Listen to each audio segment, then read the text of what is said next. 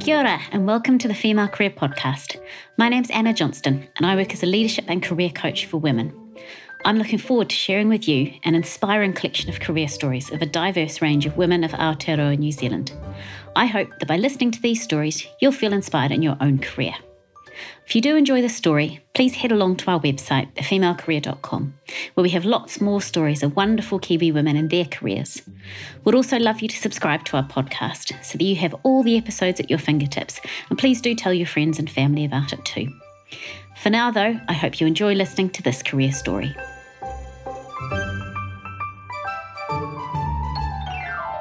I'm really looking forward to hearing the career story today of Tracy Phillips. Tracy spent, as she puts it, a lifetime with New Zealand Police. She's been involved in everything from dog handling to search and rescue to police horse training to police professional conduct and is an area commander for Te Tai Tokerau.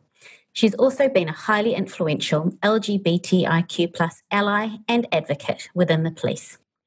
In 2018, she was made a member of the New Zealand Order of Merit for services to the police and the community. Early in her career, she also won a bronze medal in the Commonwealth Games high jump. In 2019, Tracy left the police to join the SPCA as their General Manager Inspectorate, looking after investigations and resolutions. And I'm really looking forward to hearing more about Tracy's career journey today. Kia ora, Tracy, and thank you very much for joining me. Kia ora. Thank you for the invite, Anna. You're welcome. Tracy, one of the questions I like to start with as part of these interviews is taking you back to when you were a child or a teenager. What were some of your thoughts then about what you wanted to do or be when you grew up? Oh, look, I didn't have a clue, but it needed to be exciting and it needed to have variety. And I went through school thinking, I might do this, I might do that. I wanted to be an air hostess when I was a little kid because I thought that was super glamorous. And then I saw what air hostesses actually did and thought it's not glamorous at all, cleaning up behind people who were sick on planes, and grew probably too tall to successfully walk down planes without banging my head on the roof anyway. Yes, I didn't know what I wanted to do as a child. And so when I finished at school, I went on to university because I still didn't know what I was going to do. And when I finished university, my mother said, you need some discipline in your life. And I would recommend either the army or the police. And the army looked like a whole bunch of hard work in the mud. So I joined the police. I like that. The deciding factor was the mud factor. From all the people I've spoken to, most people don't really know much what they want to do when they're growing up, and it takes a little while to find it.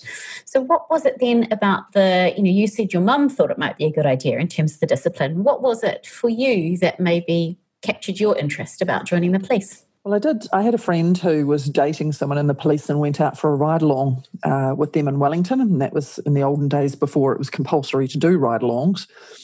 And, yeah, it was the sense of belonging to something bigger and doing things for the right reason, being on the good guy's side, appealed to me, plus the idea of car chases and things. I had no idea how much paperwork that you had to do. And so it just looked like an exciting, let's get out there and have a great old time and do stuff on the good guy's side kind of role. Yeah. And what they don't show you on TV is that half of your day is spent writing everything up and doing the paperwork. But that's right, you get faster at typing. Yes, I can imagine. And those first few years then of joining the police, what were some of the highlights, but also some of the challenges there? Highlights for me was, I've got to start with the challenges maybe, because the challenge for me was I started work in Lower Hutt. And I'd never, ever been to Lower Hutt in my life. And there were simple challenges like being able to find your way around. And Lower Hutt's a little bit of a complicated place to work because you've got about 4 bridges over a railway line and you really need to know your way around. So invariably I was last to every job, didn't know the names of the streets, didn't have a nav man, couldn't look things up on my phone because no one had phones. And so the biggest challenge was finding my way to actual jobs, and loved the law. So I really enjoy legal debates. Some people say I enjoy a debate whether I believe in what I'm arguing or not, but loved the law, and I really liked getting good outcomes for victims. And you don't always get that, but making a difference to someone's life, it sounds a little cheesy and altruistic. When you get it right and someone's life is better as a result of what you've done, that's pretty cool. That's very cool. And I think it's a lot of us is what we strive for somehow in our work, to just make a positive difference somewhere to somebody's life. So to be able to do that for a number of people is, as you say, I can imagine, really rewarding. And when did the athletics fit in? I was interested to see how did you fit in, whether it was training or how did that sort of fit into your life? When I was a young kid, Mum and Dad used to take all of us kids to athletics, to the old track and field at Cook's Gardens in Whangarei. And I used to come third all the time. I'd run in the races and come third, go in the throwing events, come third, go in the jumping events, come third. And so I didn't think I was very good. And anyway, I would get dragged off to track and field to come third all the time. And sometimes I used to think I was a horse and I used to actually canter up the 100 metres just for fun. And said to my mum, look, why do you make me keep going to athletics? And she said, actually, it's because you're quite good. And I'm like, yeah, but I don't ever win. And I didn't know that with young kids, it's actually those kids who come third, who get beaten a bit, are the ones that do often, if they persevere with it, come through and actually do a bit better. Mum made me keep going, and it was good for me to do sport and hang out with other people. And then, of course, I got a bit taller when I was in my mid-teens and started high jumping, which I actually found a little bit dull. So I used to do all sorts of other events as well, doing the hurdles, the sprinting, throws events and things, and then went on to become a heptathlete because I didn't have the attention span to simply just do high jumping. So I had a coach that I actually met when I was in Greece who said, you're bored high jumping, eh? And I was like, yeah. She said, why don't you do heptathlons, which actually improved my high jumping because it kept the interest factor up. So, yeah, I hit a certain age, hit a certain height, and suddenly became a high jumper. And it's really interesting. I know that the current UK heptathlete, Katarina Johnson-Thompson, she's also an amazing high jumper too. You can see how the long legs help for the height, helps for so many of the other events as well. And if you're a good high jumper, you score huge points. Yeah, if you can do a good high jump, you can get some massive points. And if you can high jump, you can usually run fast as well because high jump is a conversion of forward speed into upwards. So. Yes, absolutely. Yeah. And how was it then going to the Commonwealth Games? Yeah, I went to the Commonwealth Games in 1990 in February, and that was just before I joined the police. And to be fair, I went into the Commonwealth, so I thought I was a bit lucky to have actually even been selected. So you're allowed 3 people from each country in an event, and I think I was the third selected person to go to the Commonwealths and went into those 1990 Games ranked 11th. Was pretty stoked when I thought I'd come 6th. And actually withdrew from the competition, really stoked that I'd done a personal best and quite pleased with myself. Hadn't realised on the countback I'd actually come 3rd.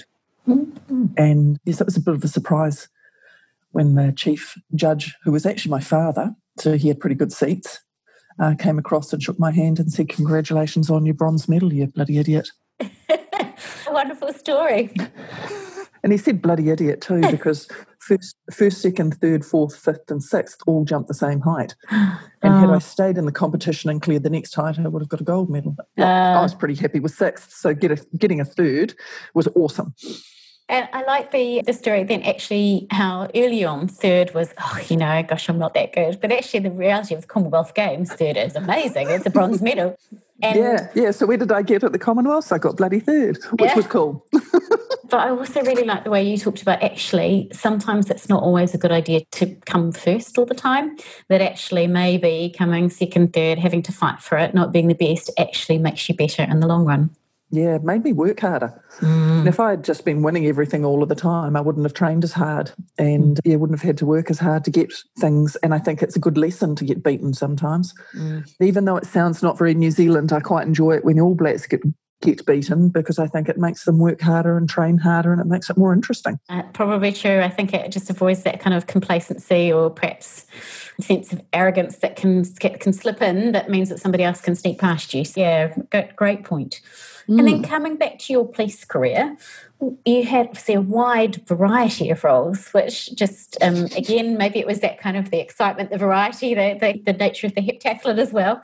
What were some of the roles that you enjoyed the most? The best job in the world, without a doubt, is being a dog handler. So that is so much fun. And there's real highs and real lows with it as well. You get your dog and hope that you gel with it. And if you don't, you maybe get a different dog. And you get to go on the most amazing, cool adventures all over the place. So I was one of the first people who did a search and rescue course with my dog. meant I got to travel around the country and do some pretty cool stuff and meet some pretty cool people. Learned how to rappel out over the top of a building, jump out of helicopters with my dog, go down cliff faces, find people that were lost and missing in the bush and things like that. It was very cool, as well as chasing down bad guys, jumping fences and doing all that stuff. That certainly sounds like the bit that when you said, I'm going to join the New Zealand Police for excitement, that certainly sounds like that role certainly delivered on the excitement factor. Tracy, when you joined the police, and I know it's become a much more open place to be, but probably women are still in the minority in terms of the police force, from my understanding. Were there any particular challenges or obstacles that you faced as a woman in your career? Yes, I've never thought about the fact that I'm a woman. I just think I'm a person doing a job. And the police is pretty good now. We're close to being 50-50 male and female, which is quite different to the SPCA, which is about 89% women. So that's been a little bit of a culture shock for me. But yeah, when I joined the police, it wasn't quite so many women. And when I wanted to become a dog handler, there was no women dog handlers at all. And I know when I sat down for my initial interview with the commissioned officer before joining the police, and he said to me, what do you want to do when you've been in the job for a couple of years? And I said, look, I'd quite like to be a dog handler. That looks like fun. And he just sat there and laughed and laughed. And I had no idea what was quite so funny about that until I joined the police and realised there were no women dog handlers. And when you look at the strength and the ability of men compared to women, there's not that much of a difference. And I remember going in for an interview or going in to see the chief dog trainer at that time in Wellington and saying, I really want to be a dog handler. And he looked quite condescendingly at me and said, we're trying to... Because in the past, the dog section was a really macho kind of rugby playing blokey kind of a thing. And he said, we're trying to smarten ourselves up, so maybe you do some university papers. You'd need to be quite strong, so you probably need to go to the gym and you need to be able to run and you need to be able to lift your dog up and throw it over a fence. And for goodness sakes, even a heavy German Shepherd would weigh 50 kilos. And at that stage, I was squatting 180 kilos and bench pressing more than my own body weight. So I thought I could lift up a 50-kilo dog. So he told me all these things that he thought I needed to do. And I already had a university degree at that stage. So he hadn't done his homework on who I was. And at the end of that conversation, he said, and as long as I'm here, there'll be no women on dog section. Oh, goodness. So how did you overcome, or how did you cope with that? I looked at him and thought, well, I've got nothing much to lose here. And I said, you look pretty old. When do you go? And it turned out he was leaving within the year. So he left, and the next guy was a little bit more open-minded. And I certainly didn't get the first dog job I applied for, but I got the second one, and there was 24 applicants. And I recall saying to the new senior sergeant on dog section, hey, before I accept this job, and I don't think he'd ever had anyone say that because they're hard jobs to get. I said, before I accept this job, what's your career plan and things? And he said, I want to go and run a pub in Kaitaia when I'm finished, and I'm not here forever, and my motivation is simply not to be the first dog section in the country to have a woman. He said, you got the job because you were the best person for it. I like it. That's a great story. But yeah, there was a little bit of resistance. Some of the dog handlers said, if we have to get a zip that goes all the way around to the back on our overalls, I'm going to leave. And none of them left. Some of them even coped amicably. Good, yeah. And I think it sometimes is those small things, isn't it, that nobody's considered in terms of how do you make it feel inclusive and welcoming for people who are different. As you say, the things that you wear, actually, are they still appropriate for anybody to be able to, or have you got that accommodation for it? Oh, look, it was very difficult to undo your overalls and all your wiring and your headset and things to go to the toilet as a woman. The men have got it way easier, I've got to say. Yes, I have 3 sons, and when we go on a road trip, I always feel very envious of them as we go along. Yeah. Look like they're looking at the scenery, can't they? They can, whereas exactly. It's kind of obvious when ladies squat down. It is. And Tracy, tell me then about, if you look back at your career in the police, what would you say were some of the biggest challenges that you faced? Mostly probably the biggest challenge I had was working for a woman. I far prefer working with and for men, I've got to say. Men are a lot easier because they say what they think. They have their little tantrum and then they get over it and move on. Unfortunately, women, well, quite often we've got to look out for each other, we've got to support each other, and they do the exact opposite. So that's been one of the biggest challenges, was actually working for a woman boss that I had. And how did you cope with that? I'd like to say I coped really well with it, but it was a huge challenge. And it was a woman boss that had previously worked for me, and then she became my boss. So that was a huge challenge. Yeah, really tough. Really tough because, like I say, with men, they'll say what they think and you know exactly where you stand. With women, that's quite often a lot trickier. Yeah, I can imagine. And turning it around the other way, if you look back at your career in the police, what were some of your proudest moments, your career highlights there? Look, there's been so many cool things that we've done and that you get opportunities to do that you don't imagine. So did a project in the cells at Counties Manukau where I had a look at actually what was the environment like for the prisoners. And we're not in the business of punishment. We simply hold people for court and then the courts decide on punishment. So did a project with, he's now Deputy Commissioner John Timms, supported me on, and we painted the cells up and we had artists do work in there and we set up a library in there. We changed the food and went to a lot towards changing the mindset of the staff from a sort of a prison warden mentality to actually these are people and we need to look after people differently. So I was really proud of that. Really enjoyed my work that I did as an ally with the rainbow communities. Met some amazing, really cool people who I still keep in touch with today, even though I've left police. Yeah, good. Anything else? Because you said there were so many. I wonder if there is any others that you wanted to share. Those two were wonderful. Oh, look, there's things that you do all the time in any job where you just know that you've made a real difference to that person's life, where you've treated them perhaps differently to a previous interaction they've had with an authority figure, and you've restored their confidence in police and in authority by just treating them differently and treating them professionally and like humans, and maybe getting someone out of a bad relationship.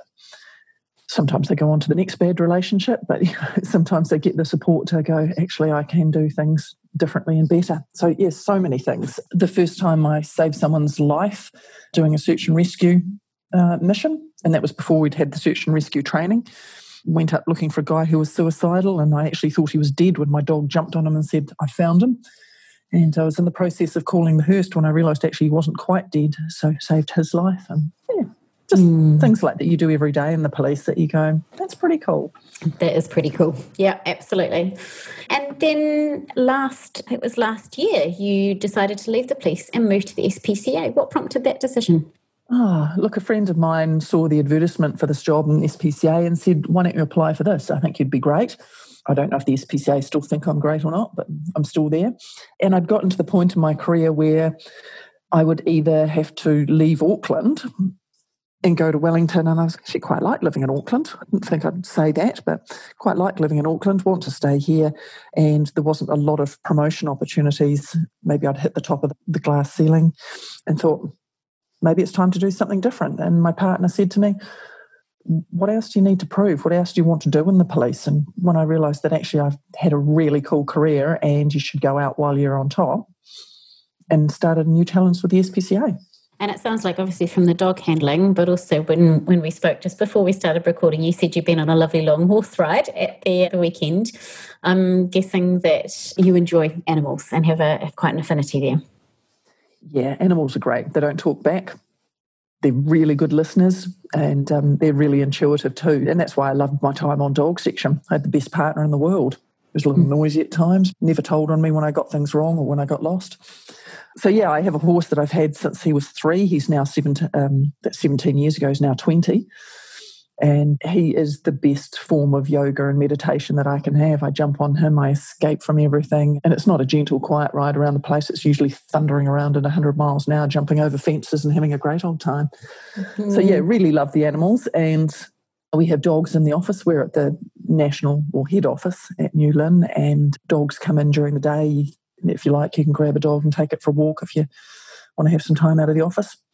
So it's a pretty cool environment. Very cool environment, really cool. And how was it making the transition from having a long career within one organisation to then moving to a different organisation? Yeah, so the biggest challenge for me was thinking, what the hell am I going to wear today? Going from close to 30 years in the police, wearing the same thing every day, those stunning blue trousers that make any policewoman's bum look great, to actually I now get to wear clothes and thinking, does this go with that? And So that was the biggest challenge for me. Then learning people's names, because I'm not great with names. But because it's a transition across to investigations and around the inspectorate, it is around the same sort of stuff. Investigations, how do we do stuff? How do we make sure that we engage with our witnesses, our victims? How do we get a positive experience and the right outcomes for the animals, and working with people? So same but different. Yeah, both roles, I can imagine, have been quite involved in terms of the challenges that you might come across, people's lives, animals' lives. How do you find balance between work and your non-work life? So the balance is my, you turn off your computer and you have your weekends are precious. My phone's always on, so if an emergency does come up, then I can deal with it, and I'd prefer that. But yeah, my balance is very much around having good friends, good food, and being able to go horse riding. That's my kind of meditation yoga time, because I'm not a good person for sitting still and breathing exercises. I need that excitement and that rush and that take your brain to a completely different place and be able to empty it out. And when you're doing probably close to 60 kilometres an hour on a horse, you have to have a pretty empty brain and not be thinking too much, because you need to stay on. So, yes, absolutely. And, what I like about that is a lot of people do sort of somehow think, oh, yes, well, balance means stopping, calming down, as you say, breathing or whatever it might be. But actually, for a lot of people, balance is just doing something else that's fully involving and engaging, that they love doing, that completely takes their mind off and themselves away from it. I can imagine 60 kilometres on an hour on a horse. Absolutely. There's not much else you can think about at the time. That's why we go to the movies and things, isn't it? You go and escape your reality. And I'm not into drugs, never have been. I don't even take paracetamol. So, yeah, go to the movies, you have a little bit of escapism into another world or another thing, and you just turn off. Simple as that. And where do you see your career heading in the future? That's a good question. I've got a lot of work to do with the SPCA. And having said that, I was delighted to arrive in SPCA and be working with some really amazing people who had already got underway with some really good work. So I've got a fairly small team, but they are sharp. They are really good, and they've done some really good work to set things up. And when you're trying to attract investigators, and people think of SPCA as, it's all kittens and puppies, but the investigating arm is not all lovely kittens and puppies. It's animals with mange, starving, emaciation, people who can't afford to look after them, sometimes ignorant people, sometimes arrogant people. And yeah, so really enjoying coming up with a really cool plan to help upskill our people to make them the best that they can be. Yeah, but yeah, amazing team that I'm working with. So yeah, I've got a lot of work in front of me to get a really good inspectorate running, and they are good now. I just have plans to make them amazing, or more amazing than they are. But yeah, really good people who are driven and want the right outcomes for animals and want to be good at their job. And there's a lot of tools and a lot of things that we can just sharpen them up on that'll make them even better. And so taking real pleasure from every so often sneaking out of the office and jumping in the car and going out and seeing how our staff do their job and coming along to jobs with them. Went out about 2 weeks ago and went to an amazing place that had gypsy vanna horses on. So I had a great old time wandering around there, and you meet some amazing people and you do some cool stuff. But yeah, it's just very much about developing our people to be as good as they can be. Yeah, I can see that. And that work, like police, never stops. You never get to the point where you go, right, everyone in New Zealand is treating their animals well and looking after them. Same as police, you never win. You aim to win and get everyone behaving themselves and treating everybody well and things, but you accept that you're not always going to win that one. You're right. I like that analogy to the police and saying, actually, look, it's not always, we're never going to get it 100% perfect. But actually, if it can be a little bit better, then that's what we can work towards. Yeah, great. Yeah, we've got to aim for best. I mean, you've got to aim, like the police, you've got to aim for 0 road deaths. You've got to aim for domestic violence being wiped out. That's what you've got to aim for. And Tracy, tell me, have you got any career advice for other, even girls or other women, that you would want to share? Yeah, very simply, my advice to anyone is when an opportunity comes up, take it. Always take opportunities and create your own opportunities. And I'm not great at this myself, get seen by the right people. So if you have a good idea, and I had this when I was a sergeant working in Whangarei, I had this idea because I had been asked to return some property for a deceased girl. So she had been in a car, gone over a cliff in the Whangarei River over the Paraparis, and we hadn't found the body, but we'd found some items of her personal belongings. And someone said to me, "Oh, can you take this and give it back to the family?" And my grandmother lost her husband when I was 3, and she waited her entire life for him to come home. And it's really hard when you don't have a body. So someone gave me a rubbish bag with this property in for this girl who we believe had died by drowning. And as I was driving this bag back to the family, I thought, this is rubbish. Literally, it's in a rubbish bag. And what an awful way to take something back. So I stopped off and I bought a nice box and a card and some savouries and things, and took it round to the family and thought, well, we can do better than just returning property in a rubbish bag. So I wrote to the Commissioner that night, and I didn't even know quite how to address him because I'd never ever written to the Commissioner before, and I wasn't sure what to do. So instead of saying Dear Sir or Dear Commissioner, I just said, I've had an idea, and this is what happened today, and this is what I think we should do, and this is how it should be done better. And because I wrote to him at night time, it didn't get weeded out by his EA. And he wrote back and he said, that's a great idea. Get in touch with this person and make it happen. So we started a whole project about returning property to people in a more respectful and professional way. And then when the district commander was looking for someone to do something, he went, oh, that crazy Tracy Phillips, she wrote to the Commissioner and she came up with this idea. So it just made people think about me, and I got opportunities started to present themselves because I'd created something in that space. So every opportunity that came up, I took. And as you get opportunities, you get more opportunities and you get seen by more people, and more people start to think about you and take you on. So when you get those opportunities, take them, work your butt off and get more opportunities. Great. And I love that story that you told, Tracy, and it just highlights for me almost the power of, if you're trying to make something different, the power of using a story to be able to influence, and a real life, a real life story, rather than necessarily the facts or the strategies or whatever it might be, but actually making it real. Thank you for sharing it. We can do the same thing that we've always done, or you can go, can we do better at this? And invariably the answer is we can always do better. Most organisations are storytelling organisations. You can give people all the statistics in the world, or you can say, here's a story about something that's real, and people get it. They do. They get it much more quickly, and it touches the kind of head and heart piece, doesn't it? It touches the heart alongside the head, which is so important. Tracy, it's been such a pleasure to speak to you today, and thank you for sharing a whole range of stories from your career, which I found fascinating and inspiring as well. So thank you very much. You're welcome.